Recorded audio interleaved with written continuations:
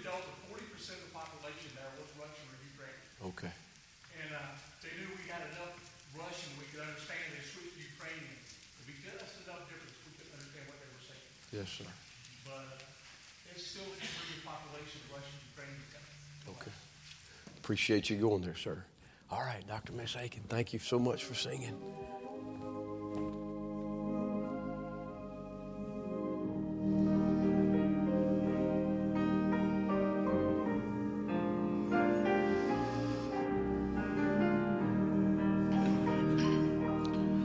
One day I came to him, I was so thirsty. I asked for water, my throat was so dry. He gave me water that I had never dreamed of. But for this water, my Lord had to die. He said, I thirst, yet he made the rivers. He said, I thirst, yet he made the sea. I thirst, said the King of the ages. In his great thirst, he brought water to me. Now there's a river that flows as clear as crystal. It comes from God's throne above. And like a river, it wells up inside me, bringing mercy and life-giving love. He said, I thirst, yet he made the rivers. He said, I thirst, yet he made the sea. I thirst, said the King of the ages. In his great thirst, he brought water to me. In his great thirst, he brought water to me. Cool water. Amen. Amen. Thank you, Dr. and Miss Aiken. I was traveling back through Atlanta. How many of you hate to travel through Atlanta?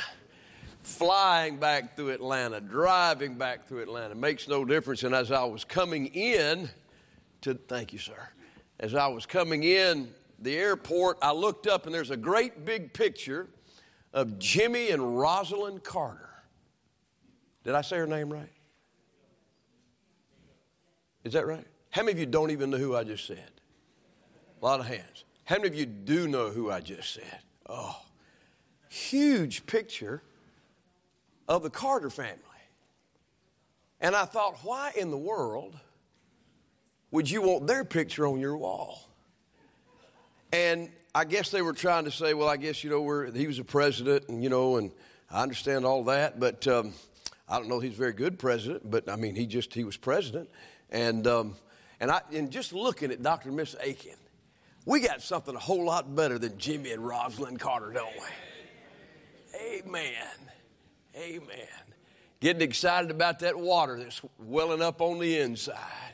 I appreciate that. I really do. I appreciate that. Well, go to Titus chapter 3 if you would. I'm not going to re-preach the morning message, but Titus chapter 3 is taking godliness into the world. We've looked at godliness in the home, chapter 2, godliness in the church, chapter 1. But in Titus chapter 3, we're ending the passage or the chapter, the book rather, on godliness in the world. Now that means being taken into the world. That we should take God that we have in our heart and that we can worship here in spirit and truth inside this auditorium. That we ought to take God outside of where we worship to a world that does not know Him, because they need not only to hear Him, but we've been commanded to do so. We've been told that we're to be witnesses unto Jesus Christ. And I don't know about you, but I want to be a good witness of Jesus Christ. And I'm not meaning that by saying I want to be effective. I would love to be effective. I would love to see more people won to Christ. But I want to be a good representative of Christ. I don't want anybody to ever point a finger at me and say, if that's a Christian, I don't want to be anything like that. I don't want to be a hypocrite that somebody can point their finger at. So godliness needs to go out into the world. You and I, as believers, we need to have God in our heart and a godly life when we go out. And there's three things, I guess, tonight that I want to point out. And if you look at the first one, we looked at it this morning. In verse number 8, the end of verse number 8 says that they which have believed in God might be careful to maintain good works. All right, he says, I want you to maintain good works. The beginning of the verse says to affirm constantly. This is something that needs to be pushed forward, that we are maintaining good works. Verse number 14, let ours also learn to maintain good works for necessary uses, that they be not unfruitful. And I gave you an illustration out of 1 Timothy chapter 5 about a widow. How that widows that raise children, that's their family, lodge strangers, that's outside, wash the saints' feet, that's the believers. So you got the family, the church, and the world, and then you have those in affliction. And what we can do is we can take and do something good to people, and we don't do something good to get to heaven. We do something good so that men might see our good works and glorify our Father which is in heaven, that He created us to that end. So I want to put a little feet on that this evening for just a minute, if we could, the beginning of the message. And I would like to propose this. I saw on that picture that our dear brother put up there of his presentation. There was, I believe, a fire station that was there, and looks like a police station that was there, and then looked like it had something to do with the military. Is that correct? Yeah, I've been a chaplain for the fire department for over 22 years. So you've been a chaplain in the fire department. The man sitting right down here, right there. Wait, Brother David. You need to meet him right there. Just make sure you do that at the end of service. Now, why couldn't we do something like this? Why couldn't we have a Sunday school class decide that they're going to adopt the Parker Fire Department, and once a month go down there and take some kind of food, and if we can put a QR code that can put the gospel out there, why couldn't we put a QR code that has something about what's a prayer that we could pray? What's at the top of your prayer list, and pray for those men that are in the fire department? Does that sound like a good work to you? What about the Easley Police Department? Somebody would say, you know what, I think we'll take the Easley Police Department, we'll take them donuts once a month. They're probably sick of donuts. But to do something along those lines, and you say, well, what Sunday school class? Well, any of them. Wouldn't matter, just a Sunday school class, a group of people saying, I think we'd like to do something, and choose this location, these group of people, let them know Tabernacle Baptist Church cares about you. What's at the top of your prayer list? I think it would be a good work. I'll tell you another good work I'd like to do. This Friday, I'd like to just pay it forward. Wherever you are, if you're a part of Tabernacle Baptist Church, whatever line you're in, one time during the day on Friday, whoever's behind you, you pay for whatever they're doing, whatever they're eating, whatever they're drinking, and take a tract. Make sure you hand it to the person that's going to be at the counter and say, you give this to them and tell them that there's a church in this county that cares about their soul. That sound like a good idea? Look, people saying, no, I don't know about that now. You do that. Look, if somebody, have you ever had somebody buy your coffee? I pulled up the window and somebody said, hey, the guy in front of you bought you coffee. Well, praise the Lord. Well, how about we buy somebody's coffee and leave a tract with it? And let them know, hey, that came from the Lord. I'd like to do that Friday. In fact, I'm going to call you on Thursday night and Friday morning and remind you of that. I want the whole church to do it. You say, do you always get what you want? Nope. I can already tell by the response that I'm looking at right now, some of y'all are not going to do it. But I asked the question today, how rich are you in good works? How well is that account doing? That's not a big deal to do something like that. So why not go ahead and put some feet on that? and take and say, okay, God, I'm going to do what I find in the Bible. I'm going to maintain good works. I'm going to do something to step that forward, going out into the world. Not inside just of here, but out into the world especially. I want them to be able to know that we were created not just by God and by His salvation, but I want to show I was created for good works. I want to do something that'd be pleasing to Him. I think it'd be a good thing. Now, the next thing's a little bit negative if you look at verse number 9. Verse number 8 says, affirm constantly the good works. That's what you need to be focused on. And then verse 9, when you're out in the world, avoid foolish questions, genealogies, contentions, and striving about the law, for they are unprofitable and vain. So there's some entangled conversations you need to avoid when you're in the world. If you go out in the world and you try to minister in the world, there's some things that you just don't need to be entangled by. The Bible says there, avoid foolish questions. Now, there are good questions. In 1 Kings chapter 10, that queen came to Solomon and asked him hard questions, and he gave the answers. And you can find that Jesus Christ Himself in Luke chapter 2 is in the temple, and He's asking questions and answering questions. So I think questions aren't bad. In fact, I would say this. If you have somebody asking you questions at work, I think it would be good to answer them. We have a question and answer session for the Bible college students. We give them an opportunity to ask questions, and then we try to give them an answer. A dear friend of mine in Texas, he would tell people that visited his church, he'd say, listen, I'd like to come by and present to you the gospel, and any of your questions you have, I'd like to answer. And then he would go and he'd make that appointment, sit down, and he would answer their questions, and then he would get to the gospel. He didn't do what I was taught. I was taught, listen, take their question, brush it aside, get right back to the gospel. Some people need their questions answered. Just ask. But then the Bible says here, though, foolish question. What's a foolish question? An unanswerable question.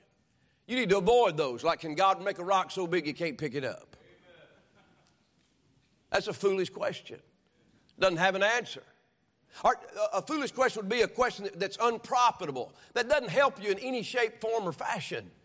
Yeah, I think that if there's a conversation to be had about moving my heart toward God, or helping me with my family, or helping me with others around me, my home, that might be a good question, but just something that doesn't really matter, that's a foolish question. A foolish question is a divisive question, something that divides. If you're out there very long, you're going to get asked some foolish questions. And you know what God said? Just avoid them.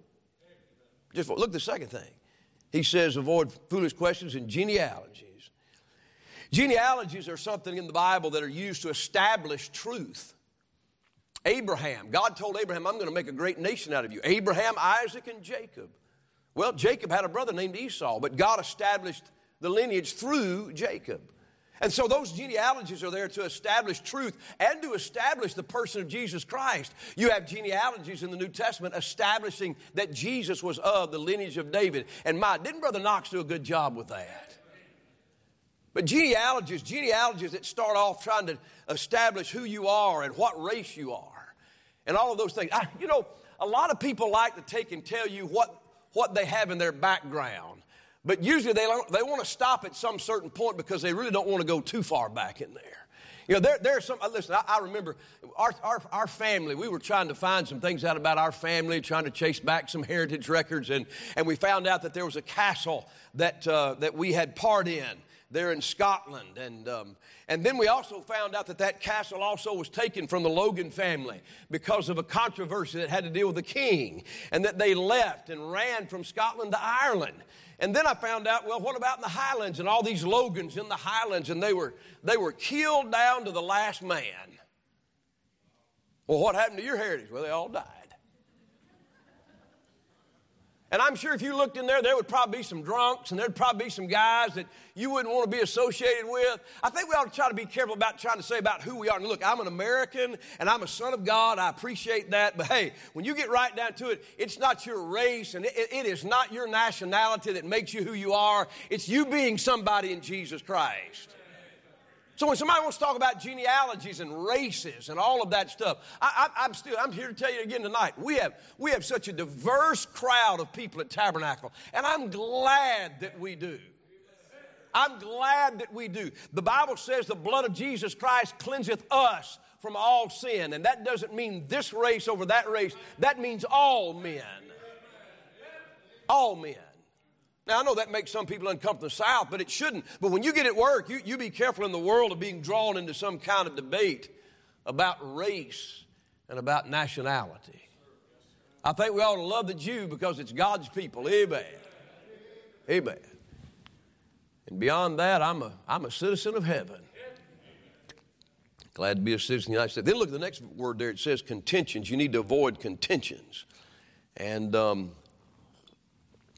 contentions are a pride issue. If you want to write down Proverbs 13:10, only by pride cometh contention. Some people just want to start a fight. I'm just curious. How many of you do not like to fight? Let me see. Okay. How many of you know somebody that likes to fight? Okay. So you know what you do? You avoid them. Right? That's what he said. Avoid foolish questions. Avoid contentions. I'm not going to get drawn into that issue, that debate over something. And there's a lot of things to debate right now. If you want, you can debate all kinds of things. You can debate things about the LGBTQ community. You can debate about CRT training. You can debate about CBD and cannabis and all of those things being made legal. There are all kinds of issues in this world that you can debate with people when you're out there. And here's what I would say about that. Don't be drawn into those contentions. If you were to show 12 verses on why it's wrong to drink and never tell them about Jesus Christ, what we heard about that drink of cool water, you're still not winning the argument. So he says, when you're out there, those are some things you need to avoid: contentions, foolish questions, genealogies. Then look what it says, strivings about the law. And I'm going to take that to mean about the Jewish law. There's a moral law that we've been given and saved that for keeping the Sabbath. I believe that's something that you and I are obligated to still abide by. Thou shalt not commit adultery. Thou shalt not steal. Thou shalt not kill. Thou shalt not take the name of the Lord thy God in vain. I think those are still binding. But then you have civil laws that are dealing with society, about people's animals and people's property. And then you have ceremonial laws. And that's dealing with all the feasts and the holy days and the tabernacle and the temple. And what I would say is I wouldn't get into a debate about that. In fact, here's what I'll just tell you. People get in debate about all kinds of things in the Bible. They get in debate about dietary laws. Now, I know there's all kinds of things in the book of Leviticus about diet. And we probably ought to eat better.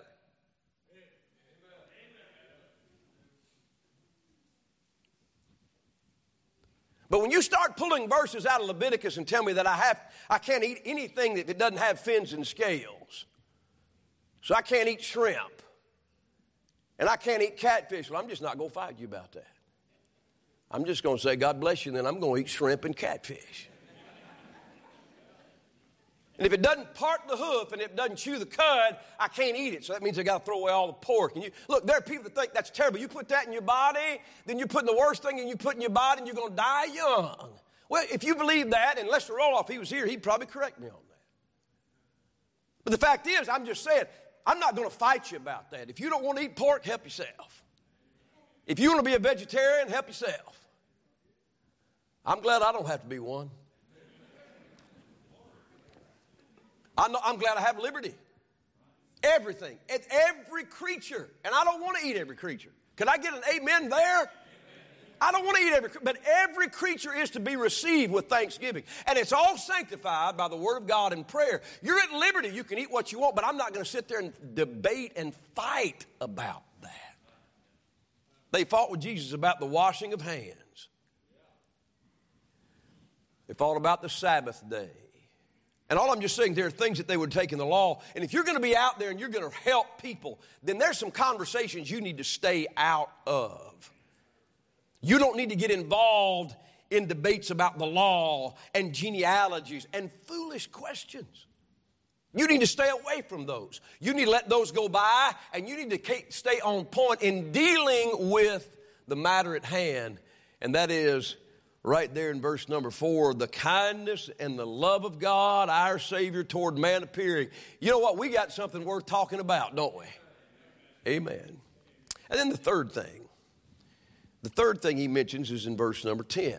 This is another group of people you're going to run into. The Bible says, a man that is an heretic, after the first and second admonition, reject, knowing that he that is such is subverted and sinneth, being condemned of himself. Now, I find it very interesting when you begin to study that word in your Bible, that word heretic only occurs in Titus. The word heresy occurs in other passages. But many of the newer Bibles, they don't like the word heresy.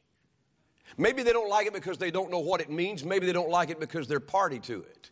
I have no idea. All I just know is that they don't really like that word. And that word, you know, I think people probably today would rather be called a heretic than a hypocrite. But heresy is definitely something that is in the Bible, and he says this very, very plain. A man that is an heretic after the first and second admonition. So, two opportunities. In other words, in a public place, two opportunities. A man that's an heretic after two admonitions reject. Well, that goes right along there with what Jesus said about the church. He said, you know, go to that brother, go to him alone. If he won't hear you, then take two or three with you. You take some witnesses with you. You make it public. And he's saying after that second admonition, you reject that individual. There's no more conversation going to be had. And you say, why, preacher? Well, one, you're going to waste your time. And I know this, before I defined heretic, I remember vividly being in Northern Ireland, and we were on the street of the city of Coleraine, and we had been out there, and we were singing, passing out tracts, and talking to people, and I came across this young man who seemed really interested, so we sat down and we started a conversation, and about 2 hours later, I came to the conclusion that really he wasn't interested in learning the truth, he was interested in converting me to Mormonism. And when I finished and I got up and I walked over to where this senior missionary was, he said he was a Mormon, wasn't he? I said, yeah. He said, he wasted your time, didn't he? I said, yes, sir. And I learned a lesson. I'm sure nobody would have ever been guilty of this in any of the classes that you were in, but you know sometimes students will ask a lot of questions just to try to keep you from teaching the material at hand. Postpone the test being given. It's just all a bunch of noise waiting, hopefully, for enough time to pass that finally we can move on to something different. And what I'm saying is here, he says there's a reason you only give one or two. It's not that they're less valuable. He's saying, look, 2 shots at the truth of being given something that gives you the truth, and then it's time to move on publicly in the world. All right, but now let me look at that a little closer for you, if you would. Look at 2 places in your Bible. Get Romans 16 and Acts chapter 20. I think that there is something more to heresy than just somebody that doesn't believe what you believe.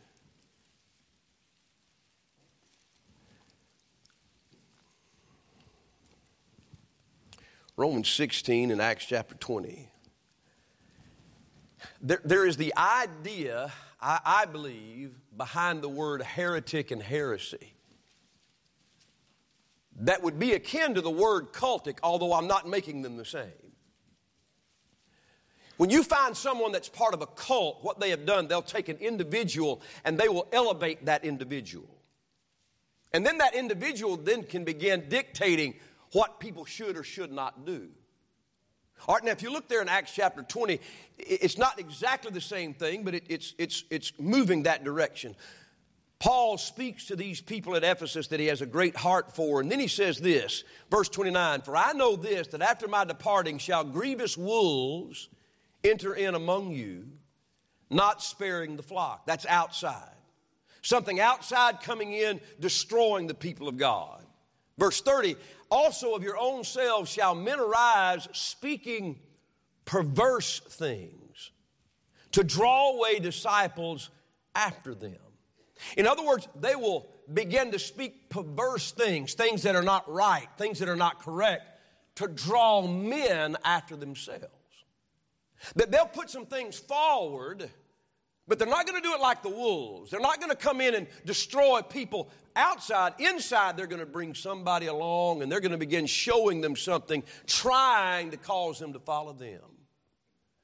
Yeah, I tell you this, and I'm not trying to elevate myself at all, but if there's somebody in our church that pulls you aside and shows you doctrine and says, now don't you go to the pastor with that, I'm going to tell you, you ought to come straight to me with that. And it's not because I'm always right and I know everything. I'm just telling you, somebody that pulls you aside to give you some brand new doctrine may not be anything of value at all. May be hurtful. How many think we live on a round earth? Well, let me show you some verses about a flat earth. Don't need to see them. Well, don't tell anybody. That's what I believe. Well, if you're ashamed of what you believe, why you believe it? There's all kinds of things you can have in this world that are like that. And all I'm just saying, when somebody begins to pull you aside and try to draw you to themselves, that's a dangerous thing. The same thing is mentioned in Romans 16. Look what it says, Romans 16. The idea is the same. Romans 16, verse 16, salute one another with a holy kiss. The churches of Christ salute you. Now I beseech you, brethren, mark them which cause divisions and offenses contrary to the doctrine which you have learned, and avoid them.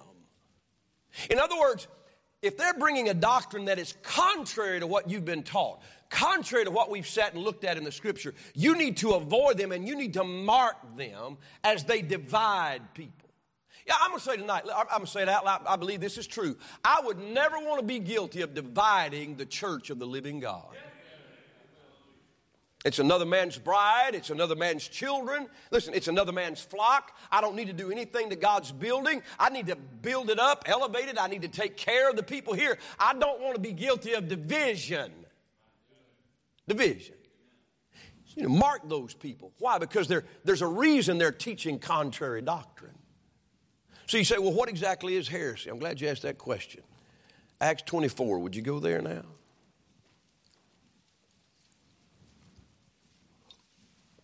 So people that ask foolish questions, people that have entangling conversations, you need to avoid that.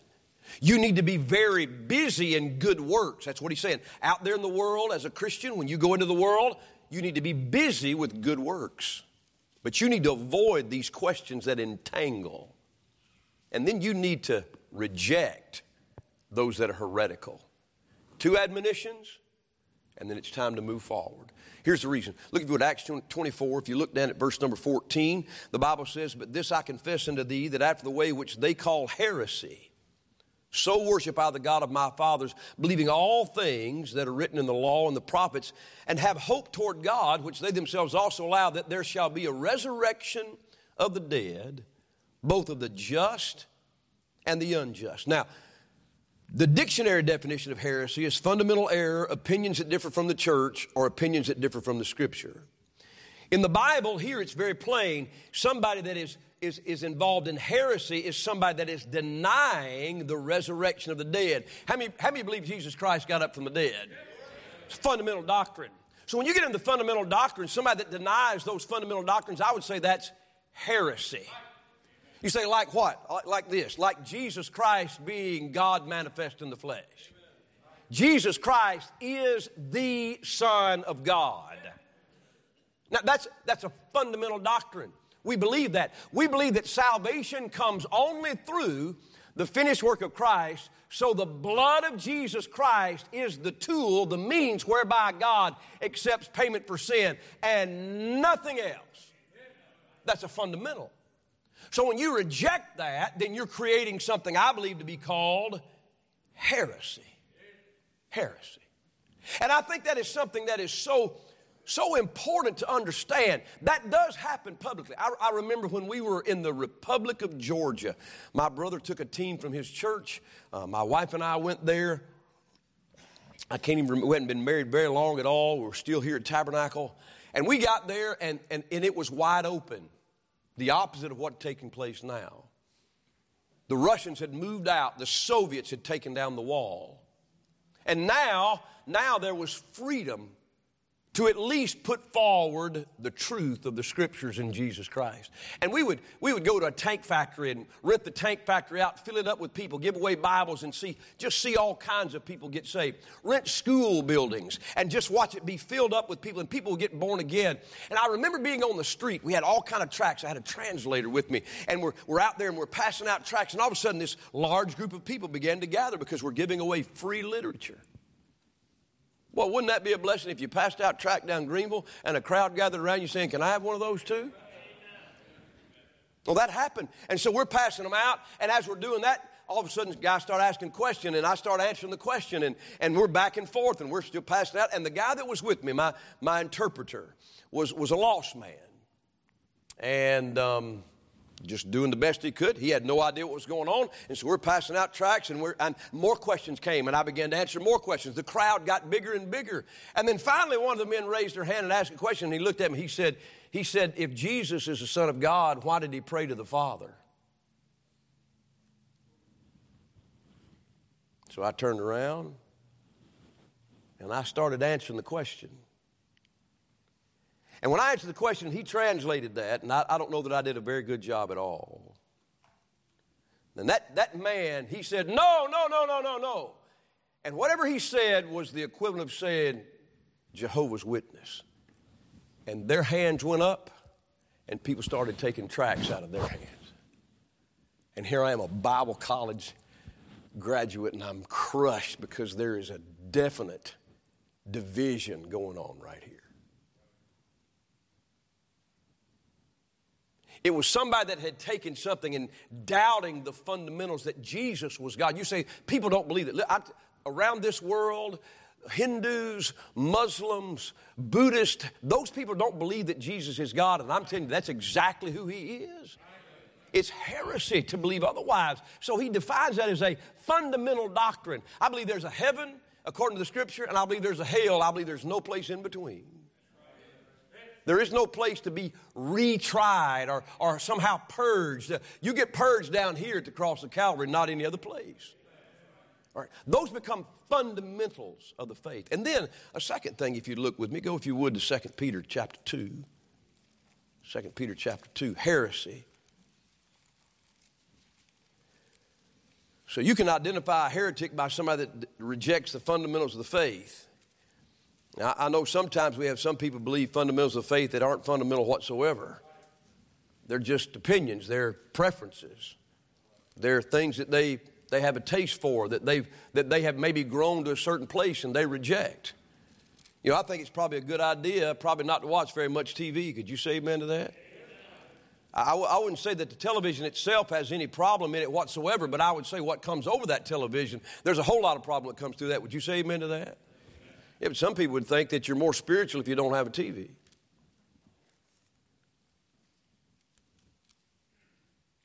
And that if you believe that a TV is something you have in your home, that you're heretical.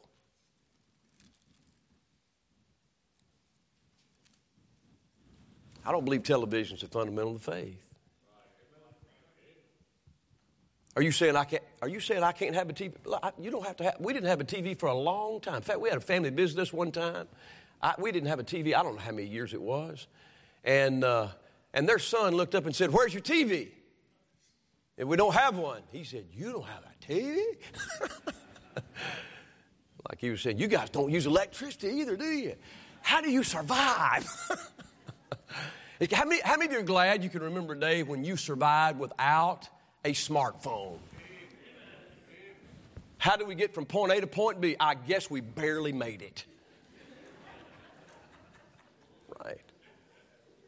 Now, I'm not saying anything. If you have television, you know, I'm not trying to make that debate. What I'm saying to you is that some people make that an issue because it's important to them.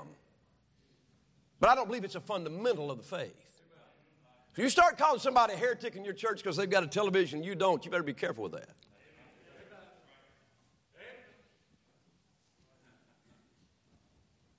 Amen.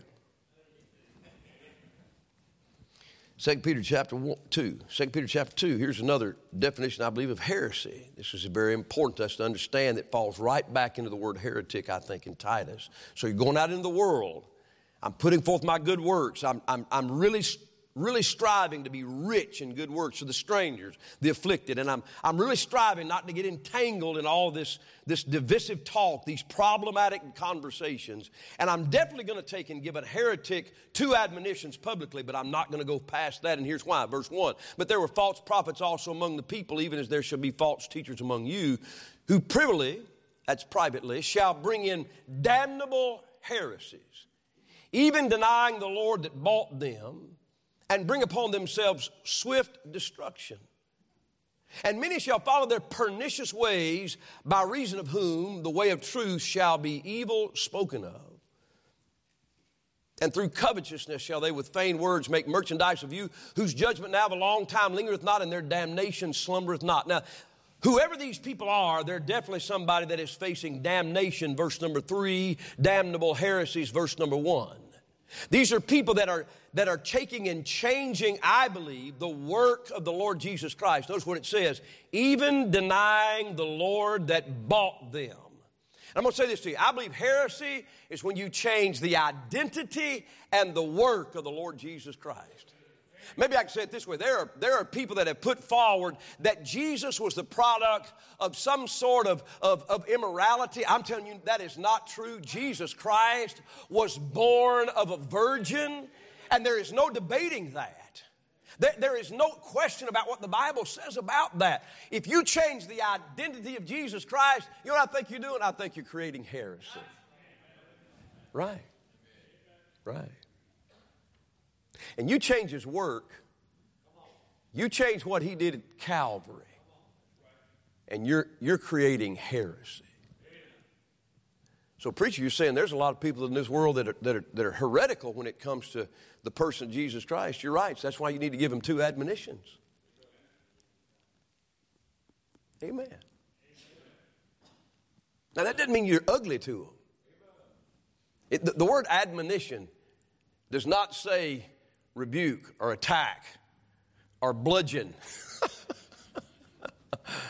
You have a different God, so I'm going to destroy. No, that's not it at all. No, they need to hear who Jesus Christ is. And so the idea is heresy is that which changes the work of Jesus Christ and that which destroys the fundamentals of the faith. And if that is something that's out there, then there needs to be a public admonition. That's not the same thing as avoiding foolish questions. And you need to wade into that. I wish that I had done a better job on that street in Georgia. When I got back, I told my brother what had happened, and we got all the preachers together, and they said, listen, men, we need to be aware that there are other people here, like the Jehovah's Witnesses, that are intent on trying to also reach this country. And we need to go ahead and get our doctrine straight. We need to know what we believe. You need to know what you believe. And then you can step into Titus chapter 3. Go back there if you would with me again. Titus chapter 3. The Bible says of that heretic that know that he that is such is subverted. He's overthrown. He's been put under and sinneth, being condemned of himself. So this heretic needs to be admonished twice and then rejected. The entangling questions in verse number 9 need to be avoided. The genealogies, the contentions, the striving. And then the good works need to be maintained. And that is something that needs to be affirmed constantly. And the reason, again, look at the end of verse 8. These things are good and profitable unto men. Verse number 9, the end of verse 9, for they are unprofitable and vain. So when I'm out there, I want to be effective. I want to do what I can do to make a difference for the Lord Jesus Christ. So if I'll take these 3 things in the book of Titus, godliness in the world, when you go out into that world prayed up and you're in your Bible and you're in love with Jesus and you see that there are needy souls out there, don't get brought in to those entangling conversations, and take and do some kind of good work that can bring forward an opportunity. And by all means, if you step in front of a heretic that publicly challenges the identity and work of Jesus Christ, you know what I say? Go ahead and give 2 admonitions and say, no, Jesus Christ died for the sins of the world. And then that takes godliness out into the world, not just inside the church. Now, can I ask you a question? How many of you think that your workplace probably needs a good dose of that right there? How many of you have a workplace where there's a lot of foolish questioning going on? Contention. Talk about things that don't matter whatsoever. Listen, I am not against being informed, but there's some things I don't need to know about in this world. What I do need to do is I need to stay focused on getting the gospel in front of as many people as I possibly can. And so we as a church, we need to have that in our heart, carrying the Lord outside of these walls and not just having Him inside of these walls. Listen, I think we ought to worship Him here. We can worship Him out there, but we ought to take Him outside these walls, and there ought to be good works. Stay away from the entangling conversations. And those heretics, you've got to say something to them publicly for the Lord's sake. Amen. All right, any questions?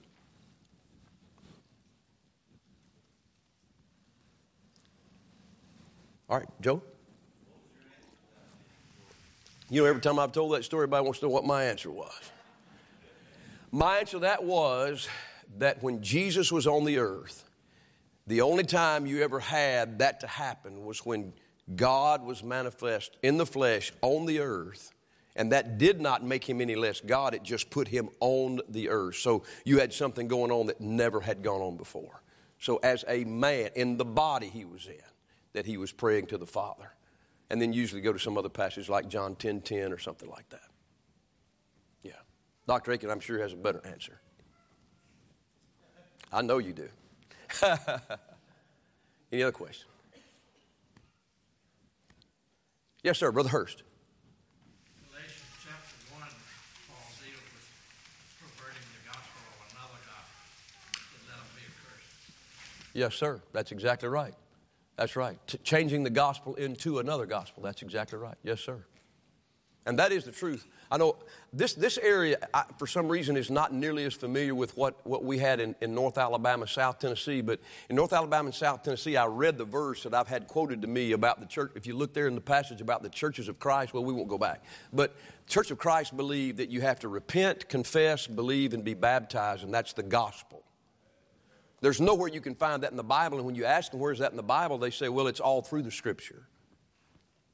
But when you take them to 1 Corinthians 15, we can show them the gospel. The gospel is that Christ died according to the Scriptures for our sins, amen, and that He was buried and that He rose again the third day according to the Scriptures. The gospel is right there in the Bible. All right, but they are adamant, no, the gospel is repent, confess, believe, and be baptized. I told them, man, I've repented. I've confessed. I've believed. And I've been baptized. Am I saved? He said, well, not if you didn't get baptized in the Church of Christ Church. That's what he told me. And so I asked him, I said, so you think the water in your church is different from the water in my church? I mean, we had the same water company. How could it be different? Unless you believe that water becomes the blood of Christ, I don't believe that. Jesus shed His blood only one time. All right, any other questions? All right, well, let's stand to our feet then. Take Jesus with you out in this world. Take and ring up that count. Fill up that account of good works. Don't get entangled in all kind of conversations that mean nothing.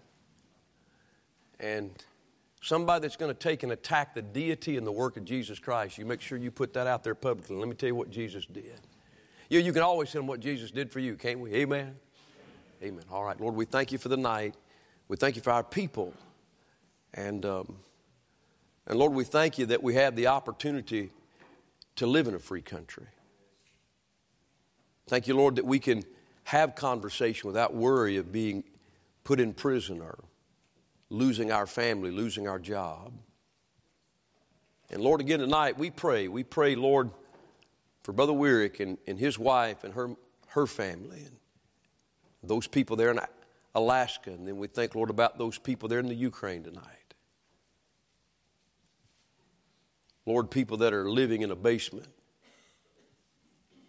People that are wondering whether or not they'll be the ones that are dead tomorrow morning and fearful for their children and their husbands and their sons. And, oh, God in heaven, would You please just let that banner keep going out there and have some of those folks find that website and have them to listen to a testimony of salvation. And God, would You save more people there in that place? And we'll thank You for what You're going to do in Jesus' name. Amen. God bless you. You're dismissed.